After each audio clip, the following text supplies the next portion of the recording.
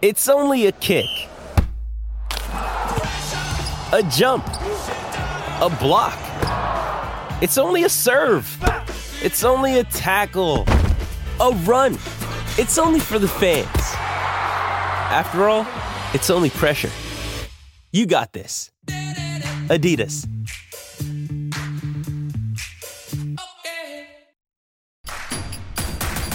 Introducing Royal Caribbean's newest ship, Icon of the Seas, the ultimate family vacation. The ultimate 6 slides, 8 neighborhoods, 0 compromise vacation. The ultimate never done that, can't wait to do it vacation. The ultimate chillin' by a different pool every day of the week vacation. This is the Icon of vacations. Icon of the Seas, arriving in 2024. Book today. Come seek the Royal Caribbean. Ships Registry, Bahamas. UFC 293, that's what all the talk is about at the moment because it's a stat card, 6 Kiwis on it. Mike Angove, closer than most to the action strike coach at CKB. Morning, Mike, how are you? Yeah, morning, boys. How you doing? Yeah, good, up bright and early, mate. Thanks for doing it for us. Mate. 6 a.m. Sydney time. Yeah, no, it's a lovely day today, isn't it? Yeah, you already done your 10K run, have you? I'm going to do it as soon as I'm off the phone with you, actually. Oh, there you go. There you go. He's actually going to do it. We say that, normally people laugh.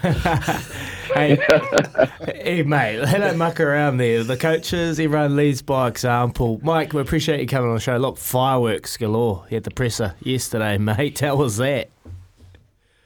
Oh, it was kind of surreal. We definitely know we're in Australia because you've just got you're just a little bit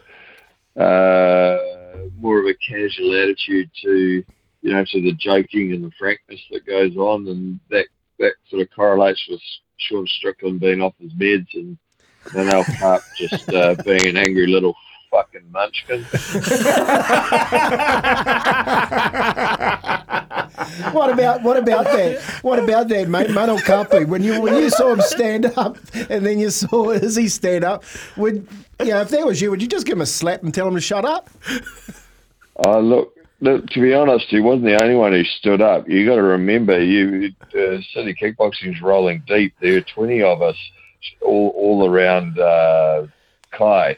And Manel Cup, who's just an angry little twat,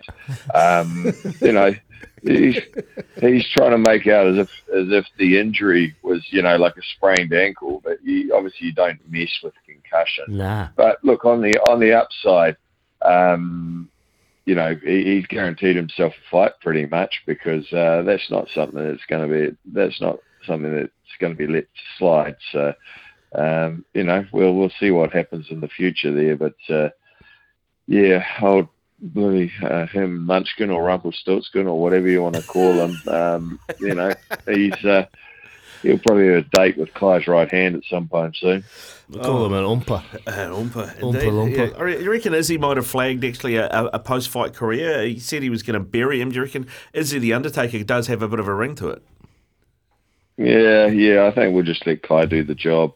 But as I said, if you have a quick look at that video, Tyson's alongside him. His neck snapped on the swivel. Izzy obviously stood up. Hooker was up. I was out of my chair. So, yeah, he's just like the energy of that kid is, he's an unpleasant brat.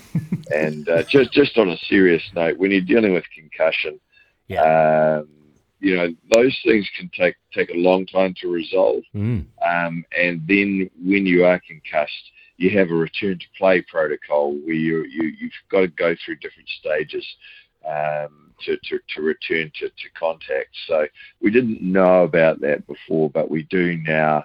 10 years ago, people were having brain injuries.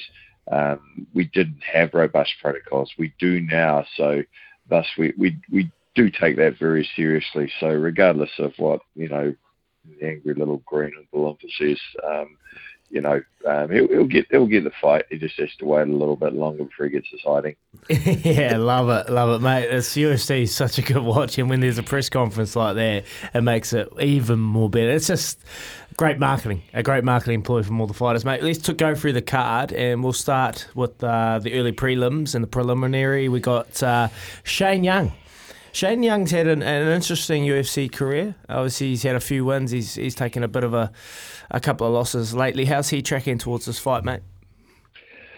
Oh, look, he's ready. He's really willing. Obviously, he knows that he's fighting for his career. A little bit unfortunate, really. He was on a good run. He fought Ludwig Klein. Ludwig Klein came in about 5 or 6 pounds over, took the fight on short notice, decided he wasn't going to weight cut. Shane got clipped by a left head kick early, and the guy's a legitimate world champion kickboxer. These things happen. But notwithstanding the fact that Klein basically took that fight with a substantial weight advantage. And then he had another tough fight. And then he was out for 2 years with injury, and looked very rusty on his comeback fight. So, Shane's this is his last chance saloon, really, and he knows he's got a lot of work to do. He's up against a jiu-jitsu guy and Gabriel Miranda, very dangerous for the submissions on the ground, is aggressive with the striking. So, it's a tough fight. They all are at this level, but Shane's a diesel engine, so and he's got a lot more ability than perhaps people give him credit for. So look for a good performance from him. Carlos Ulberg up against Dawong Woon Jung in the light heavyweight, and Carlos has got some power behind him. How's he looking? Yeah, Carlos. Yeah, come on, it's Carlos. He always looks great. He looks good, mate. Best looking bloke probably in NZ. He wakes up in the morning and he just shimmers. Look, the Korean guy he's got in front of him is very well rounded. He's good everywhere. He's well drilled. Got a decent jab. Sets a lot up off his jab. So that's actually that's a level test fight for Carlos. This is the guy who beat Kennedy Njoku, who obviously Carlos lost to on his debut. So it's this is a little bit of a redemption fight of sorts. So we expect Carlos to perhaps show a few new wrinkles to his game in this one. All right, let's go to Tyson Pedro in the light heavyweight. He's taking on Anton Turkalj, and Tyson's obviously 9-4. Anton's 8-2. What do we know about Anton, mate? I haven't heard of the bloke. Yeah, look, he didn't have the best introduction to his starts, but he's coming out of Sweden, and that they're all very well drilled. He's a dangerous opponent. He's a little bit taller than Tyson. But Tyson's well prepared. He, in his last bout, that wasn't really spoken about, but Tyson had a viral illness before he went in, just within the last 24 hours. And you could see he dominated the first half of the first round and then just faded badly.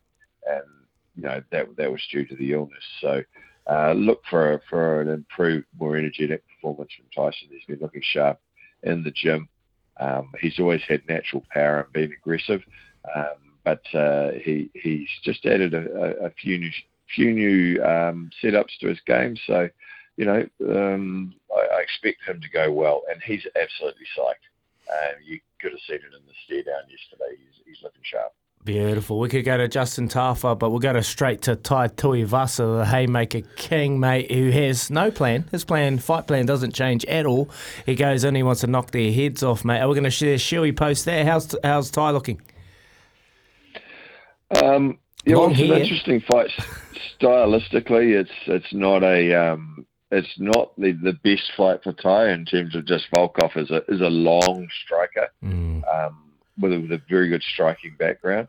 But of course, Tai has the equalizer. He has power. So Volkov, his game will be clear. He'll be trying to keep him on the outside, stab him to the body with those kicks and those knees. I won't say peck him to death because Volkov's a big man, and he can hit hard. I mean, and he's got some good names to his resume.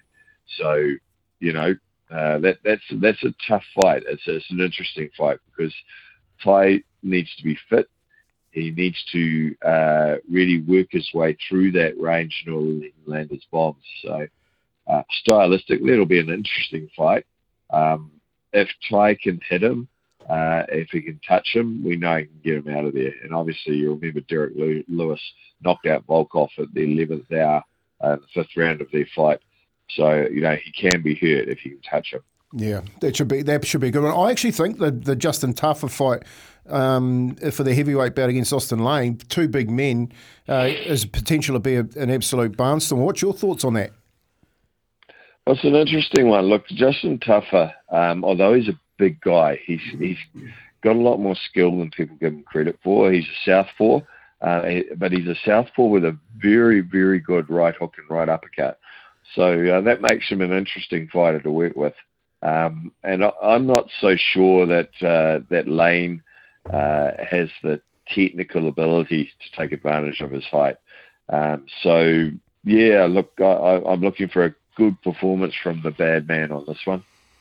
Let's go straight to the main card. Israel Adesanya taking on Sean Strickland. Sean Strickland, real wrestling background. We saw Adesanya when he went down against Jan Blachowicz in that light heavyweight struggle, probably on the ground. But he's come out and said he would love to submit him. Look, Sean Strickland has fought stand-up almost exclusively for his last 10, 15 fights. He does have a decent ground game, but most of it's based on most of it's based on defensive wrestling. And if he is prepared to change his offensive entries, and adopt the wrestling format, I mean, look, we're prepared to deal with that, but I think it's unlikely. But let's wait and see. At this level, you don't get to be the UFC world champion if you don't have some wrestling ability. If you don't have takedown defense in particular.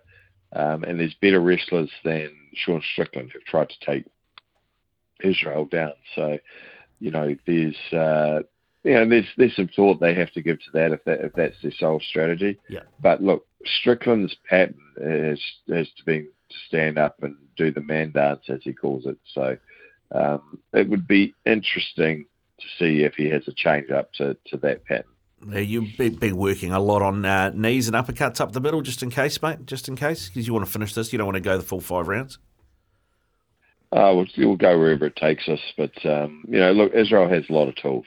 And the key with a fighter like Strickland is just not to allow him to set his own tone, to set his own weirdo rhythm, because he's unorthodox. He fights in an offbeat manner. He does have a decent jab, and he's got a very, very good gas tank.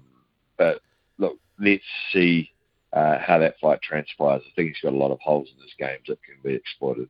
Good stuff, Mike. Really appreciate you getting up early for us, mate. Yeah, cheers, Mike. Let you go and enjoy that 10K run and maybe get a coffee in before you go, by the sounds of it, eh? Yeah, sounds good, boys. All right, guys. Thanks for the support, Cheers, Mike. and we'll see you on the other side. You will indeed. Cheers, mate. Mike Angove from CKB there with us, talking UFC 293. It is 8:18 here on Izzy and Kempy for breakfast. We're going to delve into Israel's memory banks shortly with his Rugby World Cup memories. You are listening to Izzy and Kempy for breakfast. Thanks to Chemist Warehouse, keeping you healthy this spring.